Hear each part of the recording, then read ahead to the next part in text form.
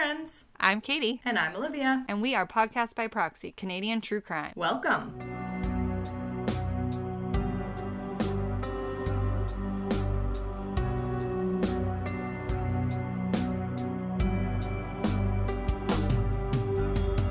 We're live. Finally. We had to have a few We had yawns. a contagious yawn chain going. Happy Sunday, everyone. Well, happy Tuesday, yes. but it's Sunday for us, so. I don't even know what day it is anymore. I feel that. I felt that the other day. I had a little friend shindig to go to on Friday, and so I was messaging my friend on Thursday, and I was like, oh yeah, I'll bring it to you on Friday or tomorrow, whatever day it is. I don't know. You're like, I'm all you over know the what map. I mean. Yeah, all over the map. But here we are. We sure are. I had my work Christmas party last night. How was it? This is the lead into what I wanted to show you when we were recording, because I think it's funny. And there was like a lot of like funny gifts and like board games and just like smaller things so that everyone could get a prize. Sure. That's nice. So of course it's trivia. So us as a power couple at trivia, we're just like boom, boom, boom. At one point the manager was like, okay, stop answering. I was like, okay. Stop answering. You can't win all the We prizes, had like 7 Katie. gifts. Yeah. So the one thing that I did get that I'm really fond of that I wanted to show you, but I need to just put it on something first because it'll be more of an effect. I gotta do it kind of gently so you don't. I already turned it on. Oh boy. But that's okay. It's bright. You don't. What is that? Okay. So you've seen Finding Nemo, right? Of course. Get this in your head. Just keep swimming is the motto of my life. So this. Oh my god. But look at, he A, has a little bum. Stop. B, he holds your phone. And second, when you give him a little taparoo, he's a lamp If that you anyone's just charge wondering, and you can it use is anywhere. The seagull that I can says, take him mine, camping. mine.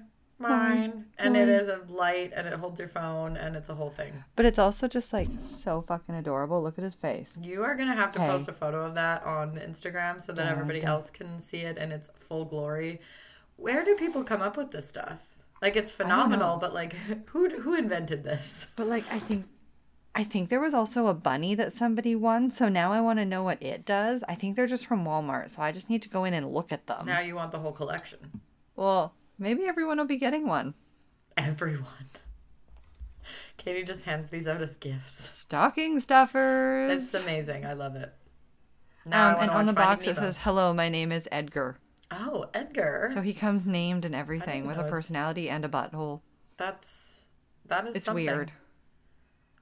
I'm just glad that, and I think this is why they put the little X there, is because the USB port is like 2 inches lower. Ah. So I think they were just wanting to clarify, like, you are not plugging into his bum. Oh my god. It's so inappropriate. Well, I just think people would laugh at that, and it would be like, kids would make fun of it, and it might just stop people from buying it because it might look weird. I was going to say, that is not kid friendly. No, not at all. A literal butt plug. Like. Anyways, that is sort The of. jokes write themselves about this one, guys, when you see the Sort pictures. of wholesome, sort of not. I'll take it. It's adorable. It's Edgar. He is who he is. We're going to a Christmas party next like- week, and we haven't really gone to a Christmas party together yet because it always just happens that we can't go, so it should be fun. Yeah, this one wasn't like anything major or over the top, but it was just cute and fun, and it was fun to have a night out. Yeah. And I'll leave him on. He also has a timer. Last night we sent our moms on a date. Oh, that's nice. So for those of you who know, I am engaged, but our mothers have never met. Okay, yep, same. Because, again, different provinces, travel is expensive within Canada. Yep. It's really just a product of convenience when you're already doing something. But his mom decided to fly out and visit us for Christmas, which was so sweet. So we did it early, so it was, like, much more convenient, affordable, flexible, whatever. And because my Christmas party fell on the same weekend that she was visiting, we ended up just sending our moms essentially on a date. That's cute. Yeah, so we like all met up. I went to the party, helped set up with the managers, and then Simon came and met me, and then we like hung out, had dinner, went to the party. Then we met our moms at like this like kind of skeezy bar that was downstairs from my Christmas party. Mm-hmm. And there was a live band though, and they were really good. Oh, that's cool. But it was just funny like seeing our moms come drunk into the bar after they went on a date. Yeah, that is not what would happen if I sent my mom and Brandon's mom on a date. They would not show up drunk. Well, his mom might, but mine wouldn't.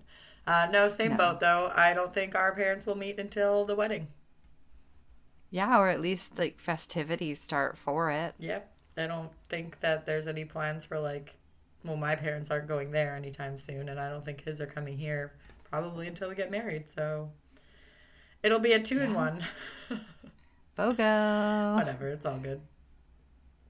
Like you said. Yeah, and I mean, in this day and age with video chat and options and Skypes and stuff, it's like, if you really want to get a conversation or face-to-face, it's totally doable now. So I think the in-person visits aren't as stressed anymore. No. But with that being said, we are heading across the country today to Quebec. Ooh. So we are taking a journey ourselves. I just to be dramatic. Yeah, you already knew that, but we are going to take a journey over to Pointe St. Charles, Quebec, also known as the Point, which I understand is just like kind of a neighborhood within Montreal. Mm-hmm. Yeah. And this is actually a cold case that was solved this year. So I decided that would be kind of a cool thing to cover. This case was unsolved for like 40 years and was just solved in May of this year with genetic genealogy. And I always love a genetic genealogy case. I think they're really cool. I think that the fact that our technology has come that far that we're solving 40-year-old cold cases is wild. So crazy. Yeah, I don't know that we have anything else really to get into before that. Well, when you said 40 years ago, again, I thought like 1960. No. But no. 1975. Like I'm still stuck in that age where like we had the 90s. Nope. And that's where we were. No. I know. Okay. So, in 1975, Sharron Kim Pryor was 16 years old. She was 5'3" and weighed 105 pounds with blonde hair and blue eyes. Sharron was known as a very bright teenager. She was very kind, very responsible, and creative. She just seemed like a really, really all-around good kid, opposite of me at the age of 16. Yeah, same. Sharron was heavily involved in the Boys and Girls Club, and she really enjoyed playing floor hockey there. She played other sports with the Boys and Girls Club, but floor hockey specifically, she was super, super into. And she had been active in the club since she was 6 years old. Oh, wow. Sharron was the oldest of 5 children in her family. She had 2 younger twin sisters named Maureen and Doreen, which I was telling Katie about beforehand because you don't hear about as many twins anymore with rhyming names, I feel like, or really similar names, but I feel like it was a trend back then. Yeah, I feel like people are a little bit more like wanting to give twins their individuality, whereas before I think twins were seen as like a unit. And I'm not saying they're either, because I think they're both. Yeah. But I think the mindset around naming has changed a lot. Yeah, so I thought that was cute, though. Maureen and Doreen, they were 14 years old at the time. They also had an 11-year-old brother named Jojo and a 4-year-old foster brother named Steven. Jojo. Super cute. And also Steven just sounds adorable. Steven! I think I know other podcasts have talked about this. We probably mentioned it, but picturing anything that we picture as like maybe like a name we don't hear as often, so like a quote unquote older name. Yeah. Like hearing it as like someone on a little kid just seems funny. It's so cute. It is, and it's so charming just when they dress like little adults too. Sharon's sisters, Maureen and Doreen, said that Sharon had dreams of becoming a veterinarian and she was focused on science and biology in high school to make these dreams come true. Yeah, she was a really smart Nice. kid, really focused on her goals and her extracurriculars and yeah. I took a hard left away from the sciences. Oh, same. Yeah, I tried, Yeah. but No, it no. turns I out took I took earth science. I wasn't in, I did take biology and stuff, and I think my mom tried to get me to take chemistry, but I just wasn't that disciplined when it came to like studying and stuff in high school, and so that just didn't pan out for me. I think I kind of compromised in taking higher math and less science because I just numbers are more black and white. I'm more comfortable with them. I think I can always figure that out if I have to. Yeah. But Sharon was super smart. She was taking the sciences. She wanted to become a veterinarian, so she was making her way there. Doreen said that Sharon was beautiful and had a heart of gold. The children lived with their mother Yvonne and their grandmother at 445 Congregation Street in Point St. Charles, which is a neighborhood of Montreal, like I mentioned, known to the locals as the Point.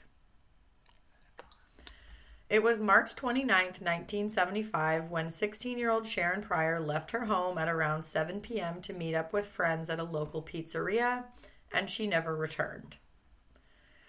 March 29th, 1975 was Easter weekend for Sharon and her family and anybody else who celebrates Easter. I don't know why I wrote it like that. And it started out like any other. Sharon got up in the morning. If you choose to observe it. Well, yeah. True, I guess. Yeah. Sharon got up in the morning, she did her morning chores and ate breakfast with her siblings. After that, she decided to boil some eggs so that she could decorate them for Easter, while her mother went out shopping for some last minute things that they needed for dinner.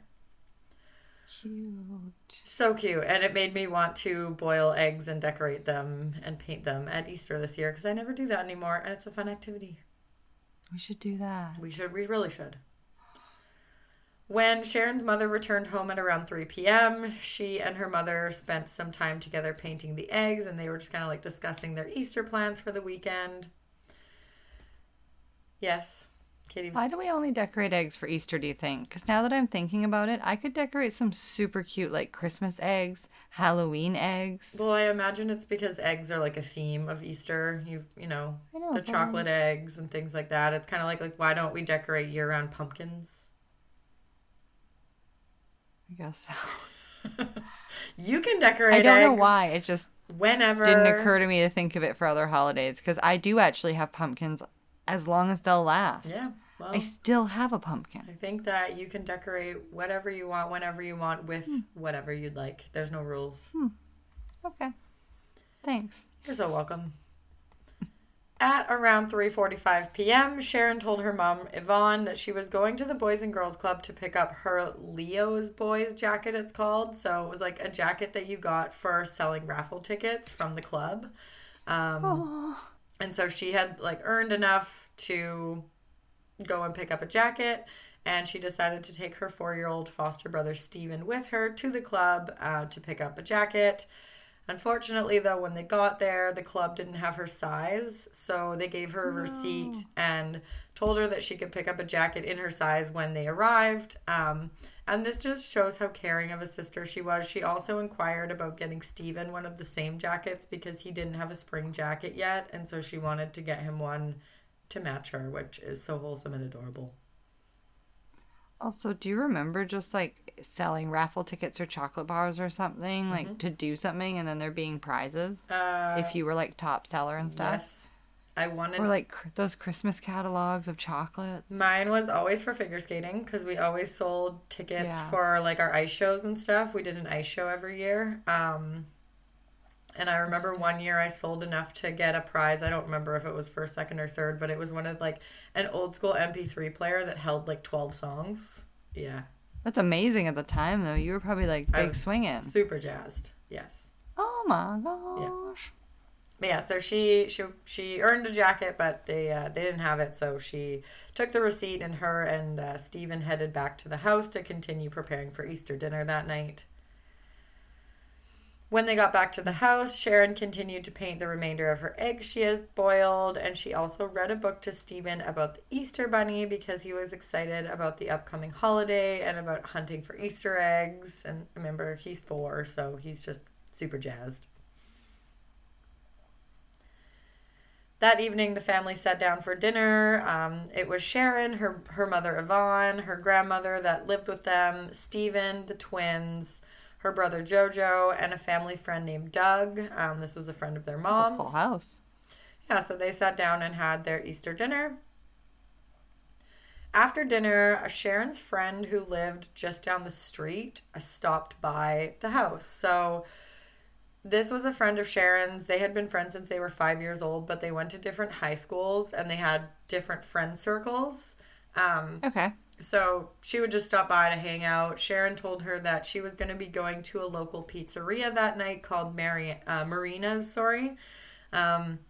This was a pizzeria located on the corner of Wellington and Ash Avenue, and it was known as like a regular hangout for teenagers. A lot of places didn't allow teenagers, and I mean still don't, to just loiter. like kind of sit around and loiter. Exactly. But this place specifically was super happy to have the teenagers Tailored there. to them, kind of.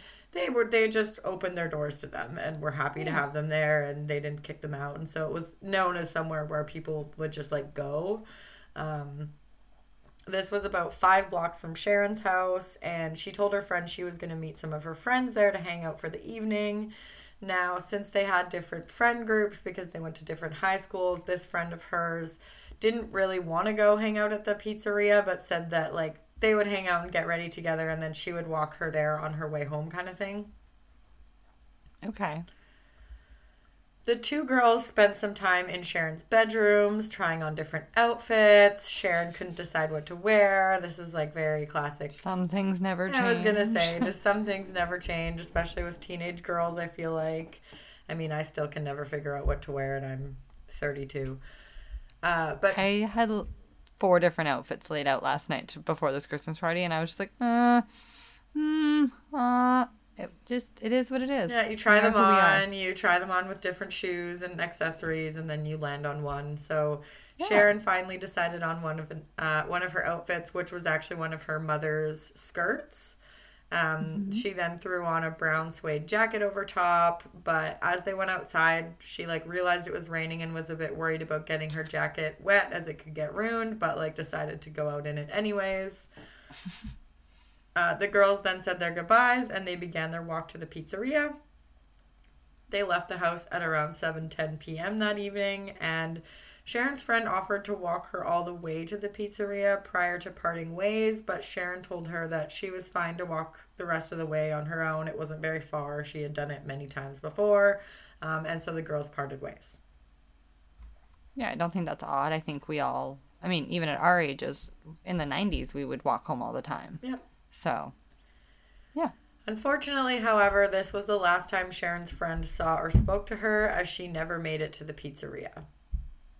Her friends who were waiting for her at the pizzeria, it's hard to know whether they were actually waiting for her or if Sharron had just kind of like said that she'd meet them there. Like, because it was such a popular place for teenagers to just like come and hang out, I don't know if it was actually like a plan or just like that they were going there, or just like see you there later kind of thing. Is it like the Friends coffee house where like they'll all just show up there at some point, so just go there? Yeah, and I'm sure like it was talked about, but I couldn't see anywhere that it was like they had made these concrete plans and there would have been this huge alarm bell concern if she didn't show up. So yeah, her friends there had just assumed that she had decided to go to the local hockey game with her boyfriend John instead, and so they weren't really worried when she never arrived. Okay. I guess if it's something she's done in the past, or she had talked about it, so it seemed logical that she would do it, sure. Yeah, so It just kind of, I mean, again, they're teenagers too. I think it was just kind of like, oh, well, she probably did something else. Her mother, Yvonne, said that Sharron would always return home by 11 p.m. when she went out, and the latest she ever stayed out was 1 a.m. And if she was expecting to be out this late, she would always call home to let her mom know. So when Sharron didn't come home as expected and she didn't call, This raised alarm bells for Yvonne and the rest of her family because it was just not like Sharron to stay out late without letting anyone know. She was very responsible. Okay. The pizzeria We was... hear this so often, like, never missed curfew, always called if they were late. It's so sad. Yeah, and I think those are the cases where that's, like, noticed right away. That there's something wrong. Well, yeah, because there's such a routine and structure and, like, respect there. And then it's just not there. It's like, hold on. It's like last week how that guy was like, did Radek call you yet? Right. And it was like, he knew immediately because it was just like, wait, that your phone hasn't rang at the same time as it always does. Yeah. They just learn. Yeah. We all do. Yeah, and this pizzeria was only like a 5-minute walk from their house, and Yvonne knew she had done this walk many times with no problem, so it was just immediately of concern. Yvonne... And sorry, how old is she at the time? 16. Yeah, like a 5-minute walk for a 16-year-old, that's probably longer than her walk home from the bus or something like that. Like, that wouldn't seem concerning to most parents, I think. Yeah, no, not at all. Especially not in 1975, in like a small neighborhood. Yeah, and doing such a routine thing, like they went to a movie or going for coffee or going for pizza or this or that. Like, they're just normal hangout things. You don't think anything of it. Yeah, it's a place that she went all the time. It wasn't like she was going there for the first time kind of thing. Yeah. Yvonne also noted that Sharon's bus pass and money had been left in her room, which is obviously something she wouldn't leave if she was going to be gone for longer than just the night out kind of thing. Yeah. So a search party was conducted for Sharron, and for 3 days, her family and friends from Verdun High School, along with volunteers in the community and the local police, searched for her high and low. It was not until Tuesday evening on April 1st, 1975, so 3 days after she went missing, that Sharron Pryor's body was found in a field in Longwhale. I should probably... Okay, wait, how is it spelled? I'm just going to look it up. I'm genuinely curious, though, because can you just show me? Because I'm pretty sure that's the neighborhood that Simon was, like, that I visited him in. Longueuil. Is it like L-O-N-G-U-E-U-I-L. Yeah, okay, it's Longueuil. Okay, I'm not going to say that. That's so funny, though, because, like the apartment I visited every time I went to see him and stayed at was in that city. Okay. Or town. That's cool. Just odd. Longueuil. It's like goy at the end. Okay. Well, her body was found in a field there on the south shore of Montreal. The field was located at Chemin de Lac and Guimond Boulevard, and it had been used by a local beekeeper who lived nearby.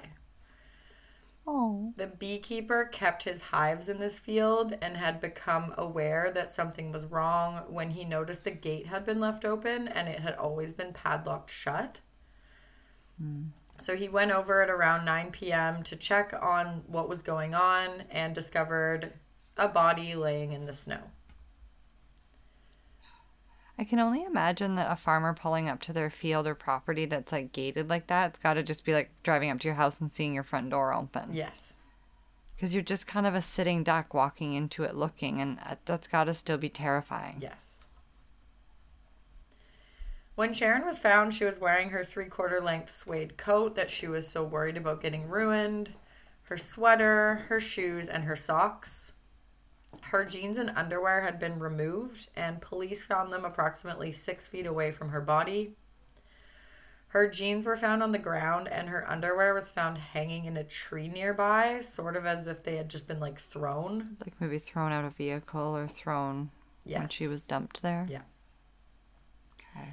Detective Sergeant Jacques Dutriche and Renaud Lacombe from the Longueuil Police Department arrived on scene and noted they believed the killer had driven their vehicle out onto the field and tossed Sharron's body. They then theorized that the killer went back to the vehicle to get the jeans and underwear and had thrown them out into the field, which is why the heavier jeans had landed on the ground and the underwear had ended up in a tree branch. Look at us, like armchair detectives over here. Well, in fairness, I knew. what was coming. I know I'm just tooting my own horn, but I'm being humble about I it by was going to saying say us. you, not me. I already knew. It's me and Edgar You over and here. Edgar, yeah. Other evidence that was discovered near Sharron's body included tire marks, a size 8.5 shoe print, and a shirt that was believed to have been used to tie Sharron up. The shirt had a size 17 collar and had 34-inch sleeves. And from this, the police believed the owner of the shirt would have been a man approximately 6 feet tall. Okay. From the footprint at the crime scene, they believed whoever dumped Sharron's body had been approximately 200 pounds.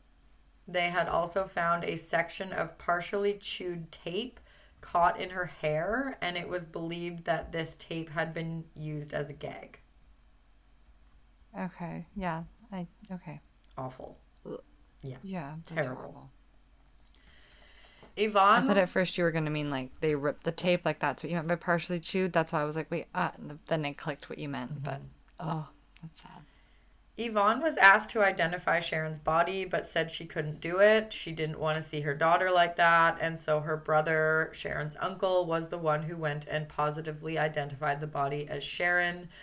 Now, I couldn't find any of this in my personal research, but I listened to Dark Poutines podcast on this, and they were just kind of talking about how the family found out that Sharron was found, and it seems like they found out on the news that a body was found, and it was like a young girl. Like they connected the dots very quickly. Yeah, and it's like they weren't called first, which, I hate that. I can't imagine something so heart-wrenching hitting media. Before and you. In like probably a most vulnerable state because you're just puttering around your house and thinking like no news is good news. Mm-hmm. And you're expecting like the phone to ring or a knock at the door.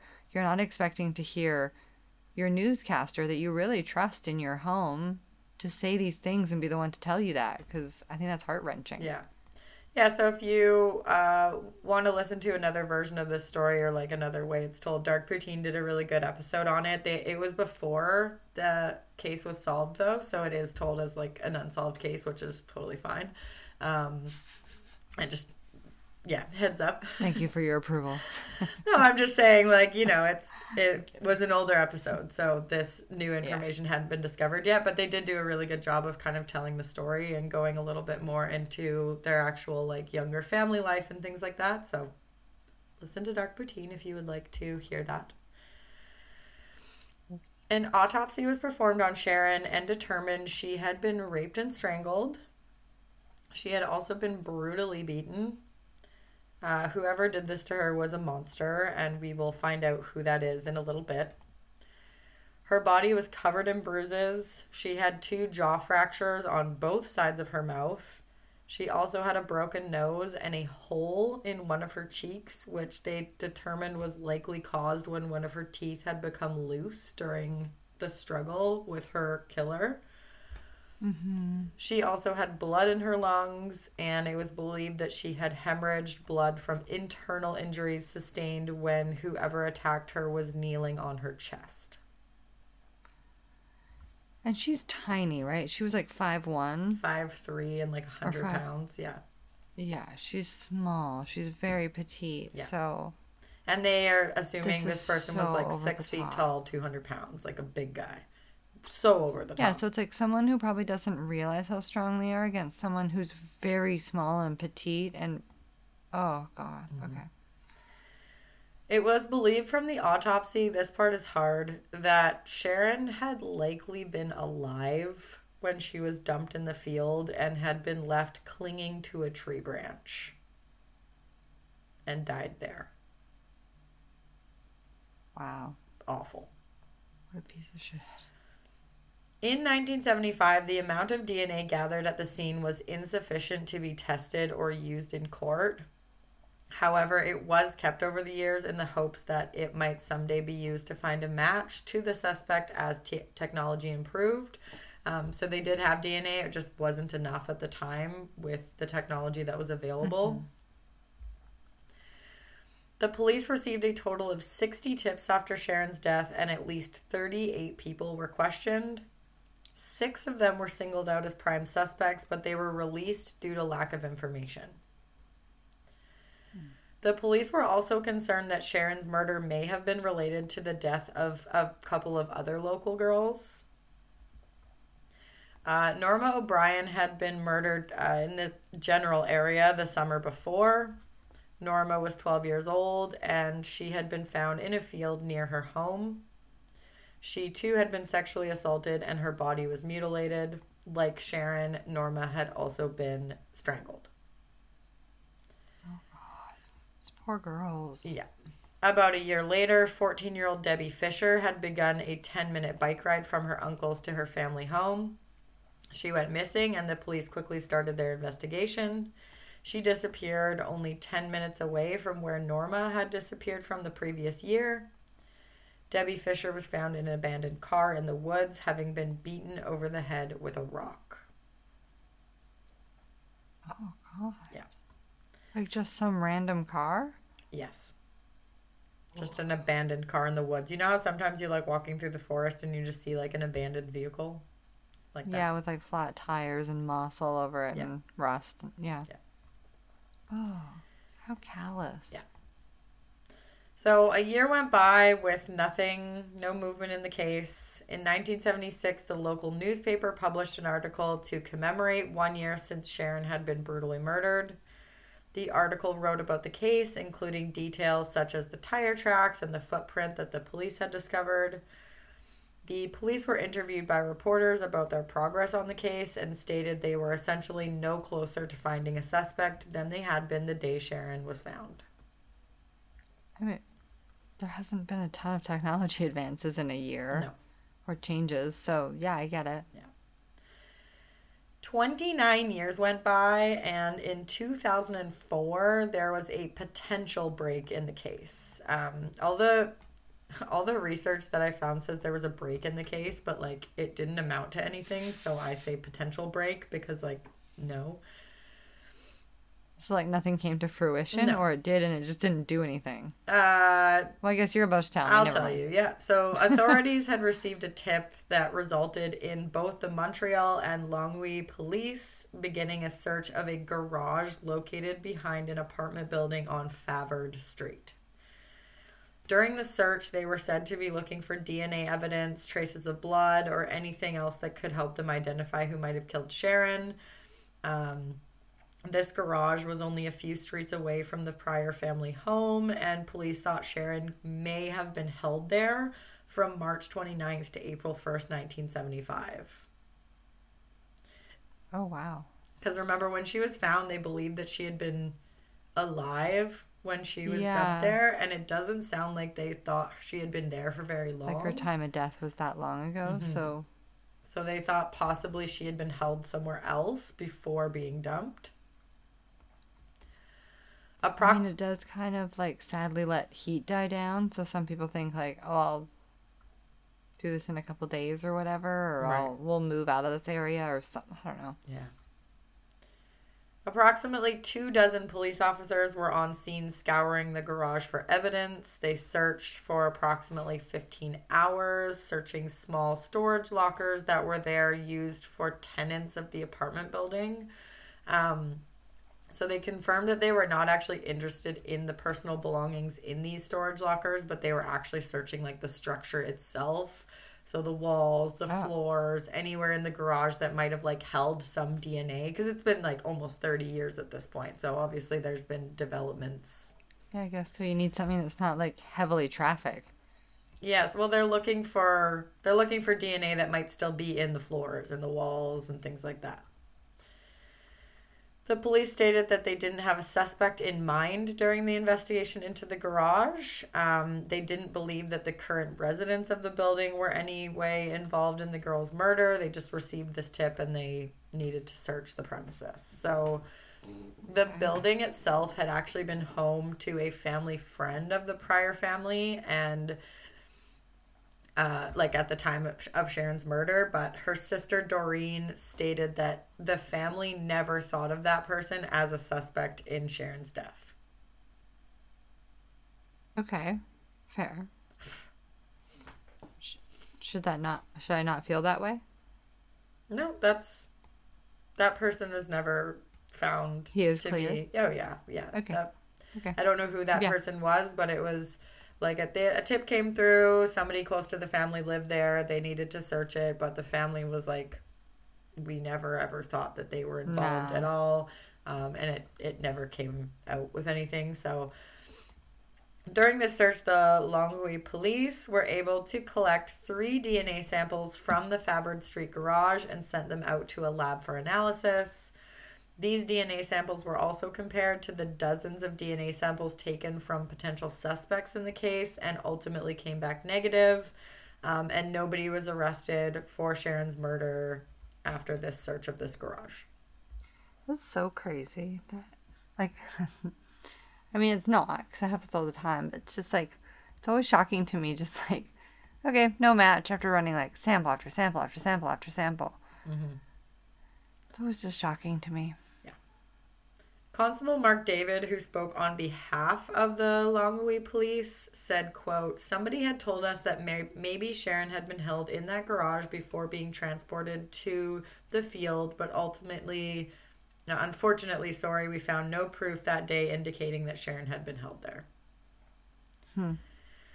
The Pryor family was still determined to keep fighting to find out what happened to Sharron. Her mother, Yvonne, literally never gave up and is the sole reason why this case ended up getting solved. She spent her entire life, literally, fighting for her daughter, continuing to apply pressure to police throughout the numerous years and ultimately decades that it went unsolved. We've heard about this so much lately about parents just committing their like entire rest of their lives and like good on them. But like the fact that they have the resources to do so is like incredible. And it's ridiculous that they have to. Is my opinion of it. Like the fact that Agreed. The police department even says like without Yvonne and the family fighting so hard, like this case would have never been solved. And it's like that shouldn't be a thing. That's also another thing we see more is like police are saying like with the help of the victim's family we've solved da da da da da da da da. And it's like, are you just saying that because the victim's family's done a lot of the grunt work and like brought the evidence to you? You've just made the arrest? Well, like why do they have to continuously call you and ask where the case is at and apply pressure on it for you to not forget about it? Like I understand that police have a million other cases that they're working on, but no case should it's just how overrun they are, maybe pushed to the shelf and forgotten about unless the family fights for it. Like that's ridiculous to me. Yeah. That's a broken system, in my opinion. This can be a conversation for another day. No, I'm just, yeah. But I like this one. I'm just saying. You have to keep going. Yeah. In 2012, the case was revived again, and a $10,000 reward was offered by an anonymous donor in the hopes that it would bring forward a tip or clues that would finally catch the monster that killed Sharron. 30 years after her murder, a scholarship was named in Sharron's honor at the Point St. Charles Hall of Recognition event, which took place at the YMCA. The scholarship was created to aid residents in the Point to get into college, and it was a way for Sharron's loved ones and the neighborhood to keep her memory alive and honor her. That's really sweet. Yeah. 48 years after Sharron was murdered, there was finally a break in the case. So almost 50 years after she was killed.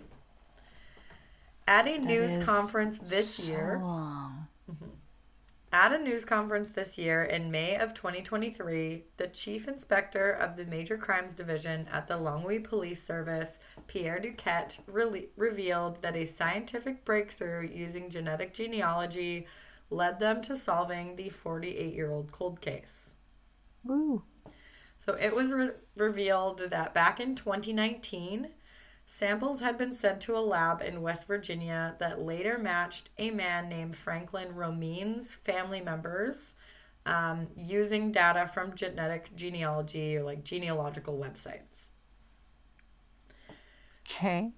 Police analyzed Y chromosome DNA passed down almost unchanged from father to son to identify a family line, and they matched that sample to 4 brothers in West Virginia. Once police matched the DNA to the Romine family, investigators met with Romine's brother to gather their sole DNA and determined it was a near match to the genetic material that was found at the crime scene. Whoa, okay. There's just like a big chain of interactions. Yeah, I mean, that's how genetic genealogy is, like a long process. No, I know. I was just like trying to keep up with it all. It was a lot. Documents filed by prosecuting attorney Mark A. Sorcia in West Virginia's Putnam County showed that two of Romin's brothers voluntarily gave DNA samples to police, and one of them had told investigators his brother, so Franklin Romin, had actually tried to rape his wife. So this guy is not a good dude. Whoa, okay. In May of 2023, the same month of the press conference, the body of Franklin Romin of West Virginia was exhumed for testing. Franklin Romin had actually died in 1982 at the age of 36, but he matched the description of the suspect. His car matched the tire tracks that had been found at the scene where Sharron's body was discovered.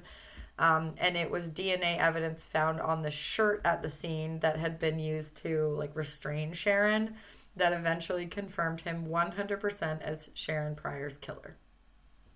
Wow. Franklin Romin's two sisters and two brothers opposed their brother's exhumation, saying that according to their religious beliefs, basically it was like a sacrilege to disturb a person's body. It was a big no-no. However, Judge Philip M. Stowers ruled on April 20th, 2023 that the exhumation could go ahead.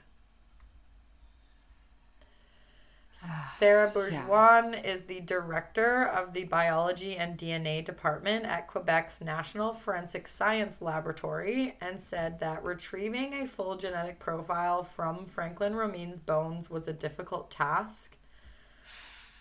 She said, quote... Does that mean you did it properly, though?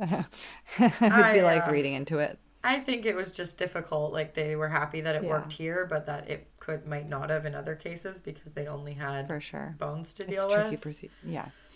She said, happily here it worked. We were able to establish a genetic profile by comparing it to the unknown profile in Sharron Pryor's case. We remarked that it was identical, which confirmed that it was indeed Franklin Romin who left his DNA at the scene. Wow. She said that advances in DNA testing and growing databases provide stronger tools for law enforcement to solve cold cases. So after Franklin Romin was identified as the killer, police then started to look into connections between Romin and Sharron's murder and discovered that at the time he actually lived near the scene of her abduction and had knowledge of the place where her body was discovered. Franklin Romin was born April 2nd, 1946, and was from West Virginia. He had a long criminal record and encounters with law enforcement in both Montreal and West Virginia, including at least one rape conviction, but he was never considered a suspect in the death of Sharron. There's so many reasons why I'm glad we've amped up border security to keep out people that have just like extensive criminal records, like we wouldn't have probably gotten this guy, for example. Yeah, so he had a pretty extensive criminal record from 1955 to 1974. It included breaking and entering, grand larceny, multiple prison breaks, theft, impaired driving, hit and run, rape. Like, he had a long rap sheet. We never would have let him in. Yeah, and so according to what we know now, Romin committed a rape in West Virginia in 1974 and then fled to Canada. This is when he is believed to have abducted and murdered Sharron. He would have been 28 years old at the time. Shortly after Sharron's death, Franklin was arrested in Montreal for that West Virginia rape and extradited to the U.S. But he was still never considered a suspect in her death and was not among the more than like 100 people that were investigated by the police since Sharron was killed. Weird. Like, how did he go under the radar? I don't know. But like you said, doesn't make any sense to me. I think less border security, less knowledge, and like working with U.S. law enforcement and things like that. Yeah, what year was this again? 75. Yeah, there's this complete lack of knowledge there for what we know now and how we should be handling these kind of things. Franklin Romine also matched the description of a man who had been who had attempted to kidnap another woman at knife point shortly before Sharron disappeared. So this took place along the same street that Sharron would have been walking to the pizzeria. And yeah, so it's likely that So this it's like was already his existing vantage point, kind of like where he might sit to yeah, have scoped people out or just be watching from. yeah. Okay. Because Franklin Romine has died, the police say that the confirmation of his identity closes this cold case and will not lead to any charges in the Canadian courts. So the case is considered closed, but of course it's not going to go any further. Sharron's mother, Yvonne, is still alive and is now 85 years old. She spent her entire life fighting to find Sharron's killer and never gave up. The Longwy Police Agency said that the Pryor family's pursuit of justice was a key factor in them finding her killer. After Sharron's killer had been discovered, her sister Maureen was quoted saying, "You may never have come back to our house on Congregation Street that weekend, but you have never left our hearts and you never will. We love you, Sharron. May you now truly rest in peace." Oh my God, that is heartbreaking. Yeah, and that's all I have. It's a bit of a shorter one today, but I thought that was an important case to tell and just shows that saving DNA and saving evidence, even if it can't be used now, can always lead to a positive outcome, even if it takes 50 years. This family now has the Golden answers. State. Yeah, the Golden State Killer, and we see so many more of them now, even in Canada. So Yeah, and even on a much shorter time frame, just because like it could be someone who's doing it like in real time, and it's their sibling or cousin or someone that we can connect to. So definitely, if you're open to it, share your DNA, share your raw data. yeah, But yeah, if you don't feel comfortable with that, we also respect that. You do you. absolutely. But that's it. That's all I got for today. So we'll see you next week. Don't forget to follow us on Instagram, Facebook, wherever you're listening. Hit the follow, subscribe button. I don't know, is it subscribe? I think it's follow. I can't keep think up. that something dorky to admit. I think in my head all the time what order we should be saying those in and what they are. And every time I question subscribe. Yeah, that's fair. I think it's like, share, follow, review. Yeah, but I think it's like subscribe on Apple Podcasts. Like you're subscribing to the show so that you get notifications and Just stuff. love us. Just do all the things. Yeah, leave a 5-star rating and review wherever you're listening, and we will talk to you next Much week. appreciated. That's it. Okay, well, Edgar and I are going to go chill in the living room. All right, enjoy your weekend. Bye. Bye. I'll call you soon. Okay. Okay. Bye. Bye. Bye. How do I stop this shit? I'll stop it. Okay. Fuck me.